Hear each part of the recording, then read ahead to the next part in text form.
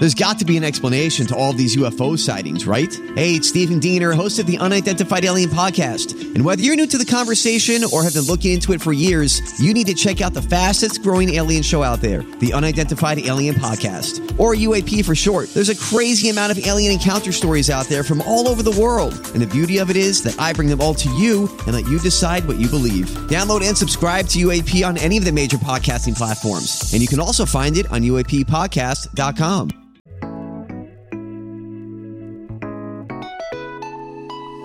It's Friday, June 10th. From inside the WTOP newsroom, this is the DMV Download, presented by Steamfitters Local 602.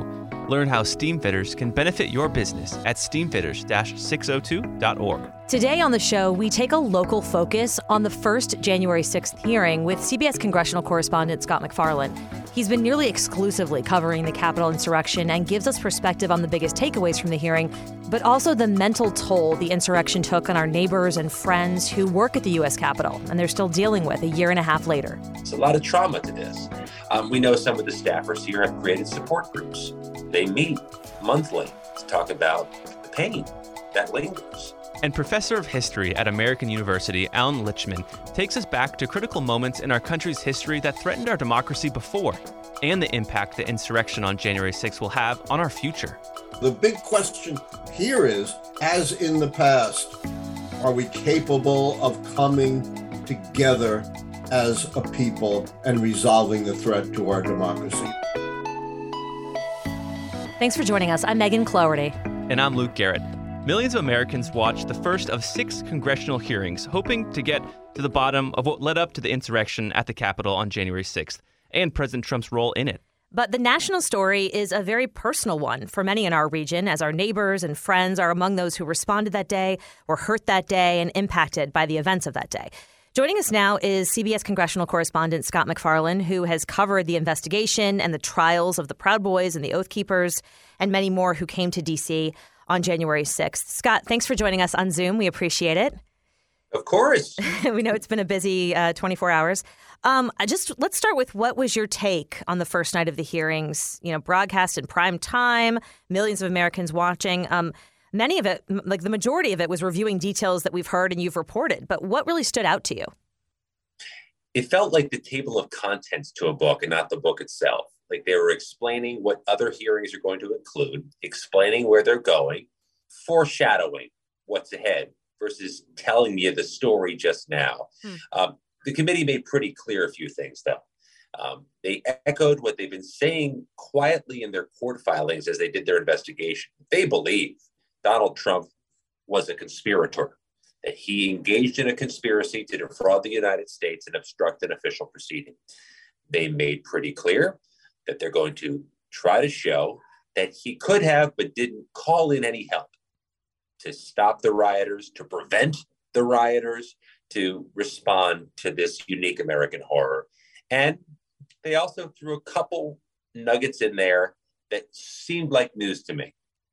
First of all, they said it verbally, not in their written statements, but that they believe the Proud Boys got to the Capitol in the morning before President Trump spoke that day, and we're doing reconnaissance. We're looking for vulnerabilities, the Peace Circle area, the west front of the Capitol, that they found those vulnerabilities and seemed to exploit those vulnerabilities to lead the mob up the west front where the largest crowd had gathered. They also mentioned that a few Republican House members were talking about getting pardons after January 6th. That was provocative. They didn't back it up. That's in the table of contents. They're going to get to that story in their future hearings. And Scott, you know, as a local guy who's lived in this region for a long time, do you think it's easy to lose the impact of the people who were in the Capitol, you know, that day? In your reporting, you know, what have you been hearing from, you know, the staff, the police officers, and people that were just local residents on that day? That these hearings are going to stir up some level of either trauma or emotions that may have gone latent over the last 16 months. In fact, I may have mentioned to you earlier, there's this series of hearings that's coming, and some of the folks who work here want to watch, but they're not sure what they're going to see next, because what they saw last night was pretty powerful. And what they saw last night caused people in the room to shed some tears, because there's a lot of trauma to this. We know some of the staffers here have created support groups. They meet monthly to talk about the pain that lingers. And this was a distinctive attack, nothing like it ever before. There's no other group you can meet with. There's no past survivors who can help you get through whatever you're suffering because you were here that day. And you got to think of the range of people who were here that day, not just the 140 officers who were injured, DC and federal, not just the National Guard that was eventually called in, not just the staff to the politicians, but how about the architect of the Capitol workers, the landscapers, the custodians, the cafe workers, all of whom had to cower for their lives from a mob that, as you saw during that hearing, was vicious and visceral. And it's not like many of them can choose to work somewhere else. Speaking to the uniqueness of the event, right? I mean, you that is where the business of the government is conducted. During the hearings, we heard the personal story of one Capitol Police officer, Caroline Edwards, and she described her experience about being overpowered by the crowd, suffering a concussion, and then going on to what she said was just hours of hand-to-hand combat. What I saw was just a war scene. I mean, I saw friends with blood all over their faces. I was slipping in people's blood. Why do you think her story was one that the committee chose to highlight last night over the dozens of others from first responders that day? Yeah, there's a lot of powerful stories. And I think the officer would be the first to tell you that everybody there that day was a hero, not just her. But she certainly was a hero. Let me be emphatic about that. She's still off the job. She's still suffering from injuries that continue to linger. She's not the only one. How about the Sergeant Aquilino Gunnell, who we saw in the front row last night during the hearings? He still has shoulder, foot, and hand pain that's prevented him from fully returning to work. Yeah, time has gone by, but injuries remain, and not just the physical ones. This is still a traumatized community, and it's not just the officers. Again, you had other people who had to clean up this mess, who had to wipe away, had to hear racial epithets. That type of pain lingers too. And from your reporting, have you heard whether there's still a fear that something like this could happen again, among those in the Capitol or just those who are watching, these sorts of actions play out? There should be, and there is fear of political violence. It may not manifest itself the same way, but let's look into some of the recent reporting we've done. Threat investigations conducted by the United States Capitol Police have grown by orders of magnitude in the last few years. They're investigating wildly more threats than they used to. It's not hard to find a case each day for Capitol Police where they're going out and investigating somebody for directing or making a threat at an elected official. I'm standing at the U.S. Capitol right now looking at the East Front, and I can see an 8-foot black metal fence surrounding the Supreme Court. There's obviously some concern of political violence. There's an arrest in our area in Montgomery County this week, somebody who traveled all the way here and told the 911 dispatcher he planned to engage in political violence. So that threat is palpable. It's significantly higher than it used to be. It just may not look the way it looked January 6, 2021. But they communicate something symbolic to the folks who work here, that this is not the open place you remember, that we have a heightened posture. We're a little more tense, and I can't imagine that doesn't manifest itself in the way workers carry themselves. And Scott, returning to that idea of the table of contents, this is the first of 6 hearings that we saw, last night. So when is the second hearing going to be, and what are your expectations for it? Second hearing is Monday, 10 a.m. They're not going to do it in prime time, and that may be a strategy that's beyond my understanding. Maybe they want to mix up the possible audiences. Maybe they want to have the television networks agreeable and giving them the airtime again. Primetime airwaves are tough to come by. But we know where it's going to focus. It's going to focus on the voter fraud claims, the voter fraud lies. The committee said in its statements last night that they're going to show that they have evidence that the Trump inner circle, the family, the chief of staff, the attorney general, all knew these fraud claims were bogus. They called them BS last night. The attorney general did. He didn't say BS. I made it clear I did not agree with the idea of saying the election was stolen and putting out this stuff, which I told the president was bullshit. they're going to lean into that and say that this was the first step of a multi-step process to overturn an election and put democracy at risk. CBS congressional correspondent Scott MacFarlane, thank you so much for taking the time today. I know it's been a busy day and really highlighting for us what we should take away from the first January 6th hearing last night. Thanks, guys. And after the break, we take time to look back on the country's history to better know what January 6th means now, as social media continues to polarize our country.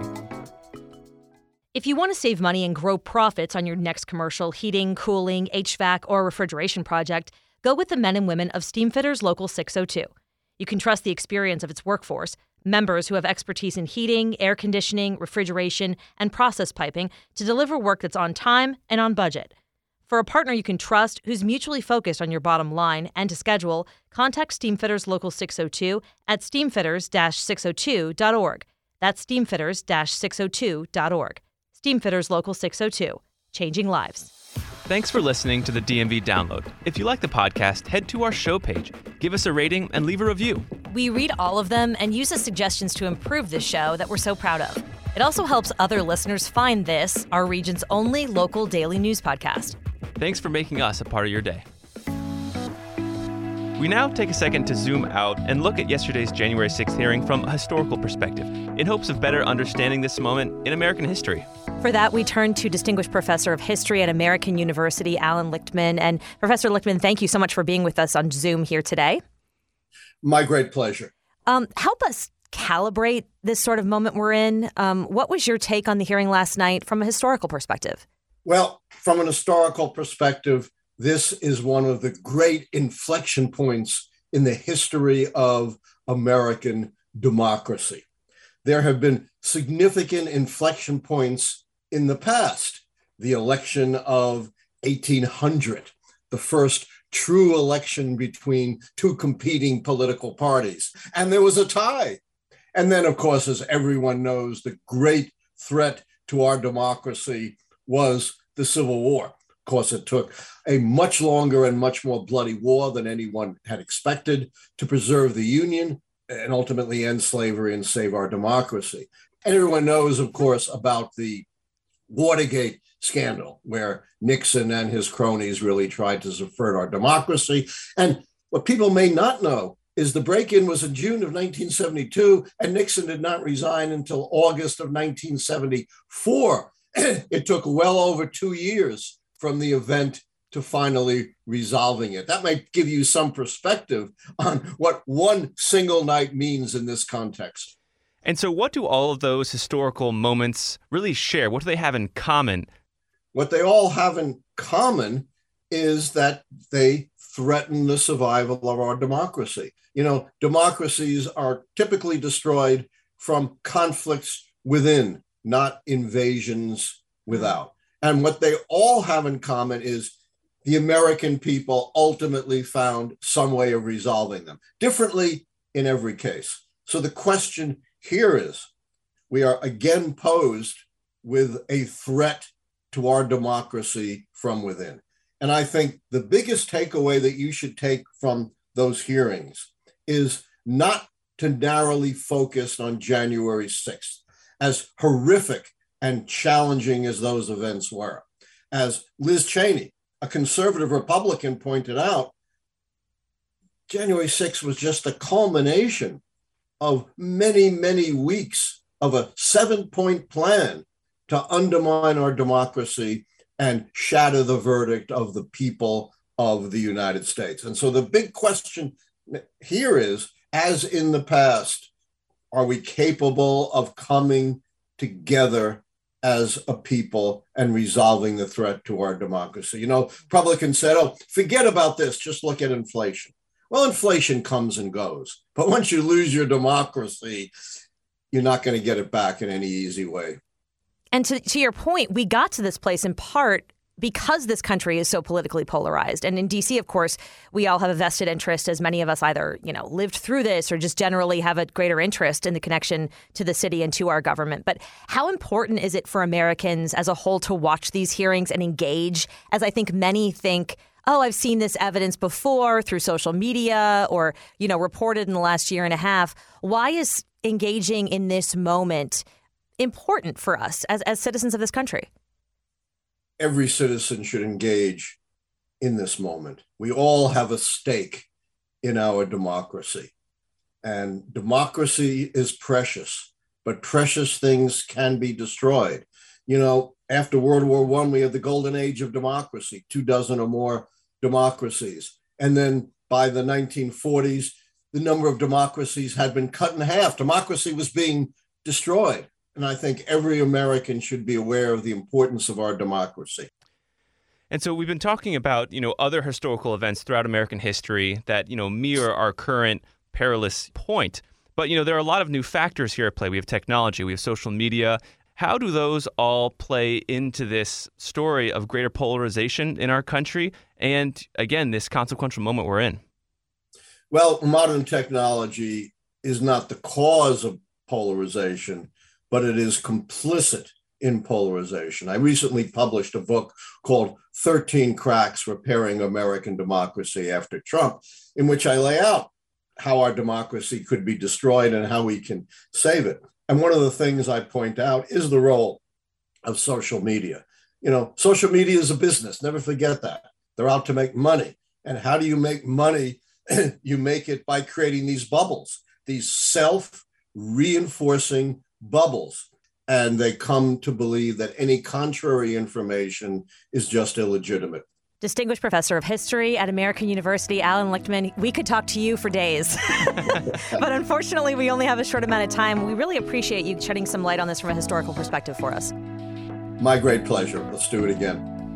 And it's worth noting, just this afternoon, the head coach of the Washington Commanders, Ron Rivera, put out a statement regarding the inflammatory words shared by his assistant coach, Jack Del Rio, that we talked about yesterday on the podcast. Essentially saying that the Commanders are not going to tolerate that kind of speech. Part of his statement says this, referring to Jack Del Rio, quote, "He does have the right to voice his opinion as a citizen of the United States, and it most certainly is his constitutional right to do so." Goes on to say, "However, I want to make clear that our organization will not tolerate any equivalency between those who demanded justice in the wake of George Floyd's murder and the actions of those on January 6th who sought to topple our government."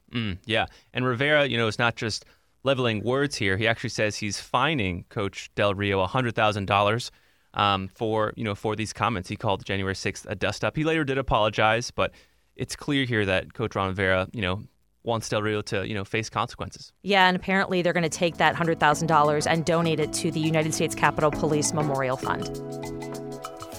And before we go, if you're an international traveler out there, the U.S. actually just ended its COVID-19 testing requirement, which is going to make for a lot smoother travel this summer season. And Luke cares because Luke is headed overseas. I will be, yes. Yes, I will. And I just, made all the reservations, very excited. It's going to be great. But one potential hiccup is that, I had to, rent a car. Yeah. And I got a manual transmission, because it's really difficult to get like an automatic transmission, and I've never learned stick shift. Wait. I've got a couple weeks to learn it, or else I'm going to be stranded, and you'll never hear from me again. So the stakes are high here. Wait a minute, you never learned how to, then why would you rent a manual? Well, I looked at it and I was like, we could get the automatic car for like hundreds of dollars of more a day. And I was like, nah, I can learn manual. I'm not going to pay that much money for it. What does your travel partner think about this? Because she too could be stranded in the middle of Europe and not, does she know how to drive a manual? No. It's the onus is on me. Oh, Lord. So, I'm going to take some practice runs and I'm going to learn. I've been watching YouTube and I have all the theoretics behind it now, but from what I've been told, it's really just a feel thing, so I better Lord, better learn. So if any tips, if anyone out there has tips on how to drive, just manual, master it, let me know, and I will gladly listen because this is a necessity. Wow, I kind of want this whole thing to be documented on video. I want to see the initial drive and how well it goes. This is so funny. I can get out of the parking lot. Well, good luck to you, Luke Garrett. Thanks. That'll do it for us today on DFB Download. What a week. We are sponsored by Steamfitters Local 602. Our managing editor is Craig Schwab. And our music, of course, is by Real World. Give us a review and rate our show if you get the chance. We read all of them. And follow us on social media, where we post content every day from behind the scenes. You can find out more about this podcast and become one of our VIP listeners at dmvdownload.com. The DMV Download is a product of WTOP News. Listen on 103.5 FM in D.C., 107.7 FM in Virginia, 103.9 FM in Frederick, online at WTOP.com and on the WTOP News app. Have a great weekend.